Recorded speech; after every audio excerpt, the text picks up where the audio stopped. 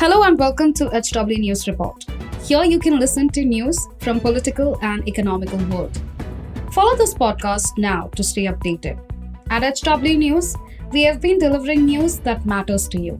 Our goal is to present you with information that simulates conversation around topics of larger public importance that are often lost in the noise of shrill prime time.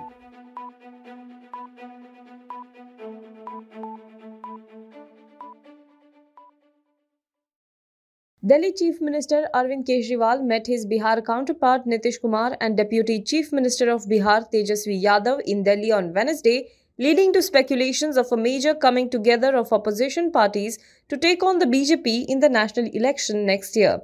Nitish ji has taken a good initiative of gathering all the opposition parties under one roof. We are on board with this and like the way it is adding up, Kejriwal told reporters after meeting Kumar. The country is going through a very difficult time. I have said it many times that probably the most corrupt government is in the country today since independence, Kejriwal said, whose Aam Aadmi Party government in Delhi has a bitter rivalry with the BJP, often accusing the centre of trying to derail Delhi's progress via Lieutenant Governor.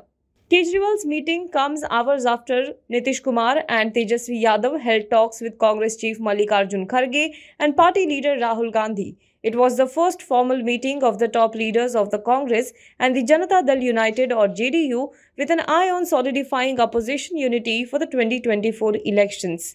Here is what Nitish Kumar said after meeting Arvind Kejriwal. तो हम लोग तो बातचीत करने आए ही थे, आपको मालूम है। बातचीत हो गई सर, पूरी बातचीत हो गई और तय हो गया। तो क्या तय हो गया? तो थोड़ा कि एकता के लिए हम लोग काम करेंगे।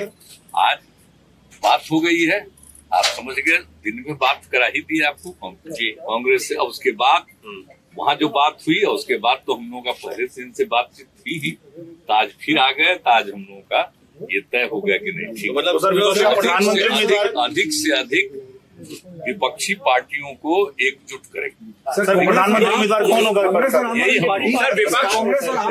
आप देख लीजिए, बाकी सब पर कोई कमेंट नहीं करना। एक लाइन में बता दिया कि हम लोग अभी मिल तो नहीं, प्रधानमंत्री उम्मीदवार कौन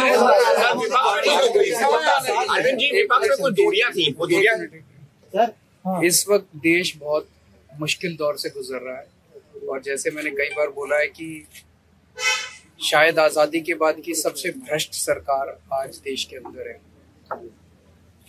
और एक आम आदमी के लिए अपने घर का खर्चा चलाना मुश्किल हो रहा है। इसीलिए ये बहुत ज़रूरी है कि सभी विपक्ष और सारा देश एक साथ आके इकट्ठा होके और केंद्र के अंदर सरकार बदले और ऐसी सरकार आनी चाहिए जो कि इस देश को विकास दे सके और इस देश के लोगों को उनकी समस्याओं से मुक्ति दे सके। नीतीश जी ने पहल की है और सबको इकट्ठा कर रहे हैं, लोगों को इकट्ठा कर रहे हैं, विपक्ष को इकट्ठा कर रहे हैं, दलों को इकट्ठा कर रहे हैं और बहुत अच्छा वो कर रहे हैं। हम पूरी तरह से इनके साथ हैं और जिस तरह से ये सबको जोड़ रहे हैं हम उनके साथ हैं। नीतीश जी ने पीएम की क्वालिटी है, प्रधानमंत्री उम्मीदवार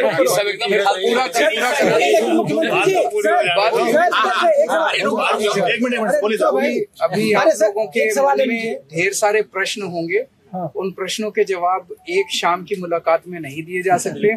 जैसे जैसे हम लोग रास्ते में चलेंगे वैसे वैसे आपके प्रश्नों के जवाब भी देंगे। आज सारे प्रश्नों के जवाब आपको, लेकिन अडानी जी पर शरद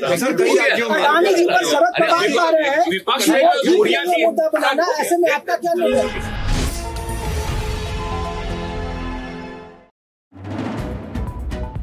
If you like this episode, please rate us with 5 stars right now. HW News podcasts are available on BingePods and all other audio platforms. Also, don't miss to check out South Connect from the House of HW News Podcasts. And we're sure you'll love it too.